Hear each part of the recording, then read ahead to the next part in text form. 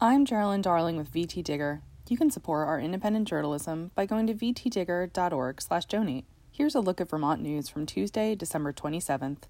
Vermont continues to clean up after a storm that cut off electricity to thousands of people. Vermont was walloped by big storms 2 weekends in a row. The second, which struck early Friday, downed trees and power lines and led to at least one death and widespread outages across the state. Often, the last outages in a wind event like this one are the most difficult to restore due to the rural nature of our state and the complexity of the damage, Erica Borneman, director of Vermont Emergency Management, said in an email. Almost 45% of the Washington Electric Co-op's customers lost their electricity on Friday, and the utility brought in outside crews to help with the work. Other small utilities also reported major problems. In other parts of the state, Green Mountain Power restored power to 93,000 customers and finished restoring most electrical connections by Monday afternoon.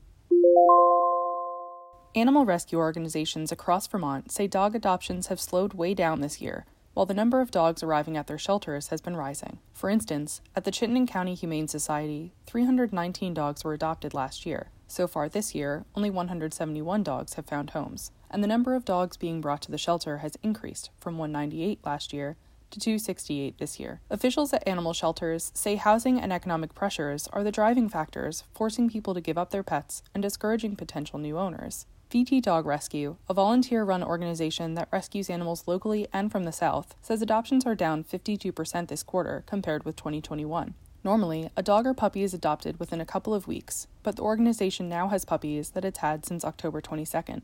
It's unheard of, said Bridget Thompson, head of the rescue organization. Property crimes in Rutland have risen dramatically in 2022 compared to recent years, according to Rutland City Police Department data.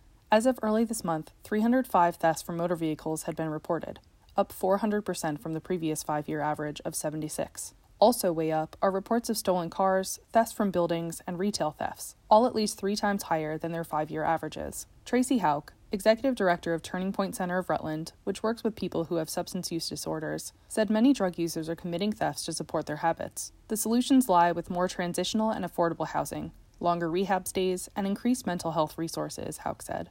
Overdoses have risen alongside crime. By early this month, Rutland City Police had responded to 100 overdoses, 12 of them fatal.